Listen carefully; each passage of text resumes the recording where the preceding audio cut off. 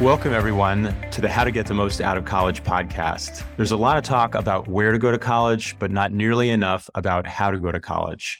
And it's the everyday decisions that drive your success. I'm your host, Elliot Felix. I've been a consultant to more than 100 colleges and universities, helping them improve their student experience. And I'm the author of How to Get the Most Out of College, where I take what I've learned about how college works and make it work for you.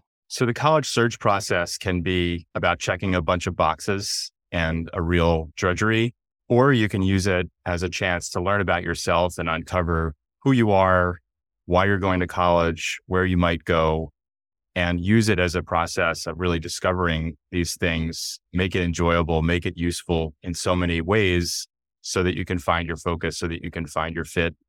And I am really excited to have Lisa Marker-Robbins from Flourish Coaching here today. She helps students identify the right college major and their future career path and plan for that. Welcome, Lisa. Well, thanks for having me, Elliot. I'm happy to be here. It's great to have you. And I would love to hear how you got started with helping students find the right major and plan for their careers. So I'm a teacher at heart. When I graduated college, which a long time ago, 1991, I was a classroom teacher, but I left the classroom after about 8 years. I was working with high school students, and I love that age. I know some people will go like, I don't get that, but I do. And when I left the classroom, I continued to work with supporting teenagers and supporting their parents on the college-bound journey.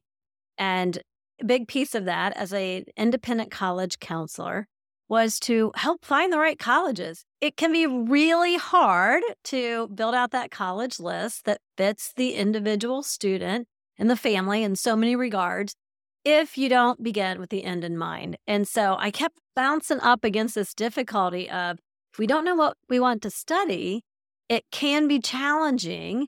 And then I even saw some of my students who went on to college. They're in college and they're extending their time in college, not graduating in 4 years as planned because they were experimenting with majors so much. And sometimes they even found that while they were at a school who fit them in so many ways, they discovered after they were in college that they perhaps wanted a career path that required a specific major. Not all do, but that major wasn't at that school. Then it leads to transfer. And I thought there's got to be a better way to do this. So about 2008, I set out on a journey to figure out, okay, how am I going to solve this problem for families, for teenagers? That's great. I can definitely see how important that is. I know so many schools are admitting directly to a school, directly to a major, and it's a lot to ask of anyone to find that focus, let alone, a 17 or 18-year-old or even, an adult learner over 25. It's a lot to figure out. And all these things are so interrelated. There's a who, there's a why, there's a what, there's a where, and there's a how to college. And they all talk to each other. So if you understand yourself, if you understand the who, maybe that can help you figure out what to study and where to go and how to go to college. Can you paint us a picture or tell us a story about, work with a family to find that focus so they could then find that fit? So a lot of times when I begin working with the family, it's because the student is completely overwhelmed because the world is their oyster, which is a great position to be in. The world is your oyster. And it can be overwhelming, as well as when you start to narrow in on something. I see a lot of students get overwhelmed by FOMO, fear of missing out. Well, this looks good, but gosh, what about over there? Maybe I should switch. And to get them on the right path, it starts with, and you already said it, it's really knowing themselves well. So that's what I start with. I actually have a 3-pillar framework that I take families through. So the student needs to know themselves deeply. Then we find careers that align with their wiring. They look like the adults that are already doing those jobs and are very happy in those jobs. But now all of a sudden the world's not your oyster, right? So it's not quite as overwhelming, like I could be anything. Well, probably not. I mean, I know there's a lot of jobs that I think are interesting that I probably could not do. So you get to know yourself deeply, and then using that time in high school to really explore how you align with the careers. You talk about the who, the what, the why. Colleges want to hear that during the college application process, right? I always say they're going to ask you to look back. So where have you been? Tell us that story and how it fits with you and where you're headed. What are you doing now? And where do you see yourself going in the future? And so the students are going to have to express that on the college application. And that's going to take some intentional work. That's great. Give us a sense of this intentional work. You're talking about understanding who you are and connecting that to potential careers. I imagine you have, as part of this 3-step process, you have some tools, you have some methodology. It's not, dig into the Bureau of Labor Statistics job codes and, imagine Right. yourself doing this. Like, how do you get from here to there? We do use those job codes, though. I'm going to say that Occupational Outlook Handbook is a nice tool, but it is one Oh, cool. tiny tool in the process. Yeah, we include that in our process. So it's funny that you mentioned that because we've never talked about that before. But it is a really good tool if somebody just wants to see what's out there, right? Who doesn't geek out on the BLS job codes? Exactly. I think we just said a whole lot about the two of us. So that is a fantastic tool to just see what's out there and learn about careers, but you've got to find the alignment. I have students take the Berkman Personality Assessment. I'm master certified in that. I've given that assessment to over 3,700 students so far, and that tells them a lot about themselves. But then, yes, you research. We have different tools for researching careers. You mentioned BLS.gov, where that Occupational Outlook Handbook is. That is one tool. But researching it's not enough. You've got to get up close and personal. So I think the real work is when we get into what I call curating experiences, right? So you can know yourself, and there's going to be a whole list of jobs that might look like you would enjoy them. And then you research those jobs, and reading about them or hearing somebody talk about them is one thing.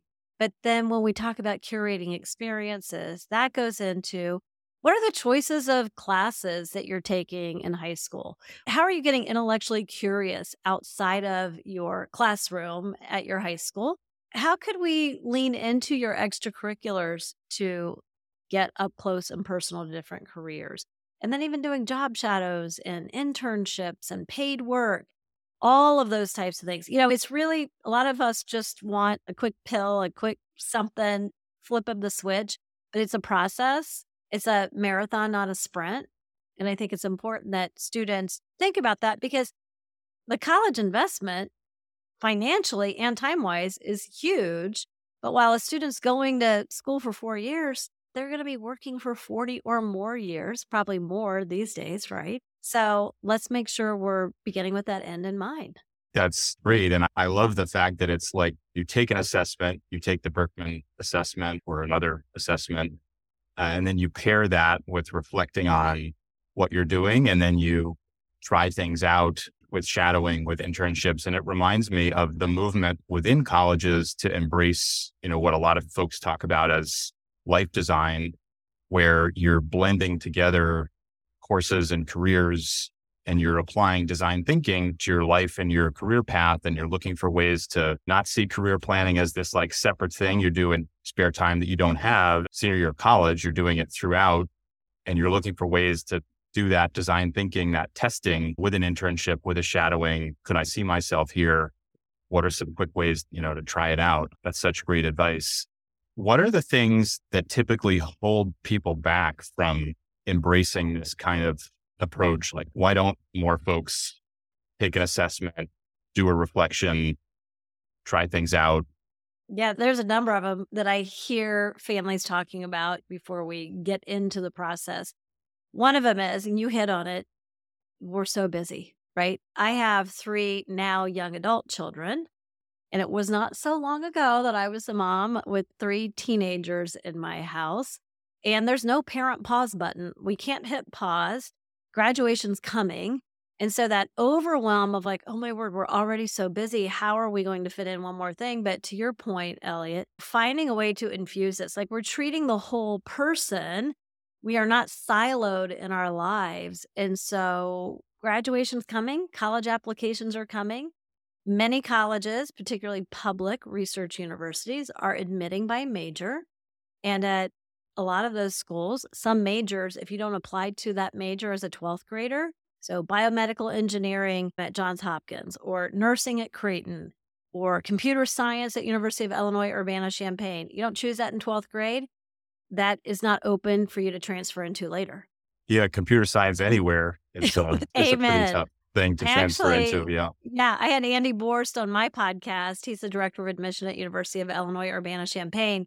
he shared that while as an institution, they admit, I think it was somewhere 47 to 50% of their applicants, and they do favor Illinois residents, but they only admit 7% of computer science majors, and you have to apply in the 12th grade. So those decisions, those things are coming. And we know that 73% of students attend a state public. They don't go to a private liberal arts school where it's easier to change majors and it's not as siloed, right? So knowing that that's coming, we have to find a way to kind of blend this all in there. So that's one objection sometimes, like, we don't have the time. But I'm like, well, you have to find the time.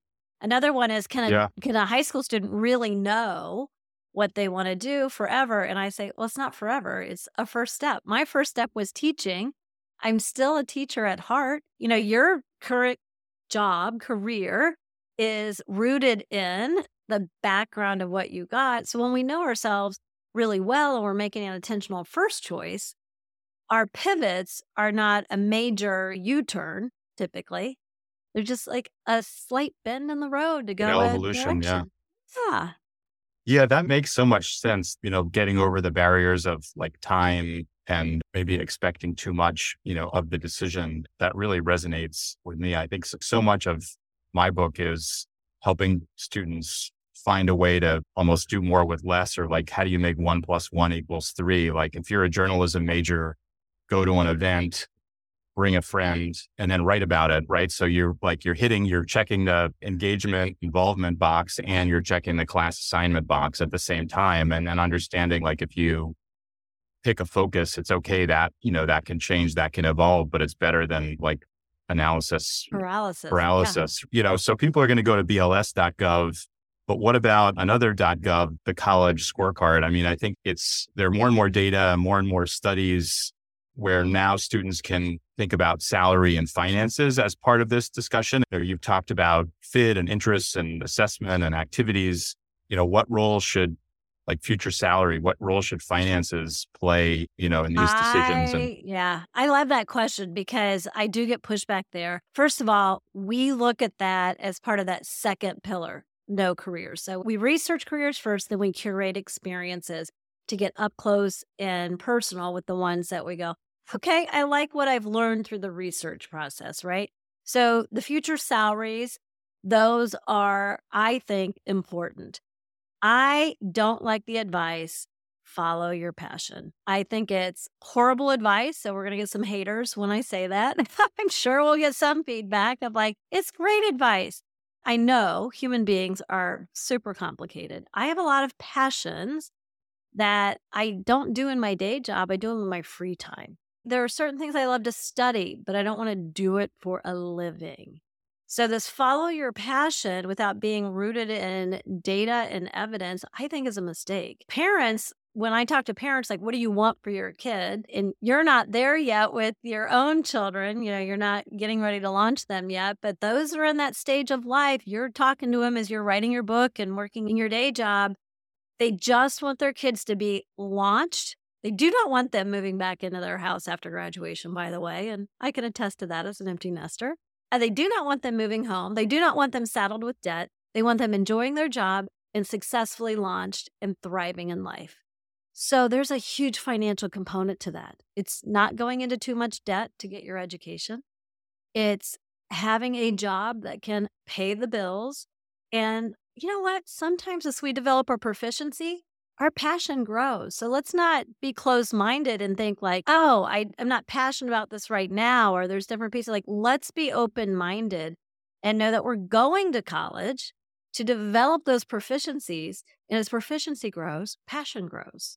That's great. And I think you're right. Like, passion, interest, they're only one part of the equation. And if you put blinders on to follow them, then you're going to lead yourself astray. And you need to couple that with like skills and interests and value and market and what the world needs and why you're the person to provide it. I think that's so important. With what you just said and leaning into the college scorecard piece of this, another data point, I think, and now I'm going to go back to BLS or onetonline.org, either one of them, they're leaning into the same for those people that don't know, the Department of Labor. So when we look at that, you also should look at, is a field shrinking, growing? things like that. So another data point beyond the importance of income, also, is it growing? Are there going to be growth opportunities in this field? You could be really passionate about something. You could be really good at it.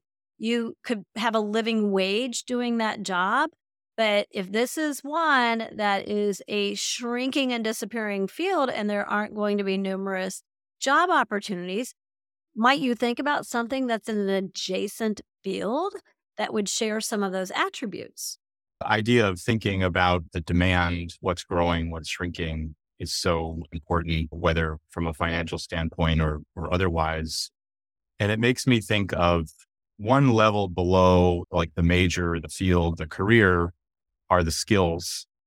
And, the skills are often what's transferable from one field to another. And we know which ones are maybe gaining in value. So for our final question here, can you talk a little bit about how students were thinking about the who, the where, the why, the how, the what? How do skills factor into that? How do you learn, what you're good at, what skills you have, what skills you want to develop, and how does that come across in the application process? I hate the advice of pick your favorite class in high school. A lot of well-meaning adults will say, oh, oh, you're great. You love math. Okay. And then they'll extrapolate out to engineering or statistics as a major, right?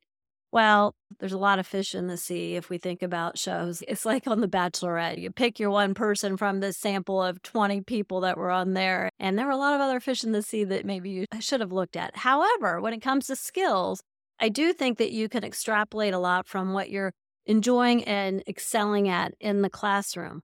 At the same time, there are skills that are in demand by every employer. I encourage students to take a computer class, right? I encourage them to take a communications-based course, public speaking, or you might hate to write. Great. The best class you could probably take is creative writing. So skill-based, those skills are going to transfer to any job. And as your proficiency grows, you might discover something else that you would really enjoy. That's great advice. Communication, critical thinking, collaboration. Thank you so much, Lisa, for a great conversation, great advice, helping students find their focus, understand who they are, translate that into a major and a career, and have all that show up and jump off the page in their application. Thanks for having me, Elliot. Really appreciate it. Thanks, everyone, for listening. Remember to subscribe, rate, and review us wherever you get your podcasts. And check out elliottfelix.com for all the episodes and the articles I've written, talks I've given, and more information about the book.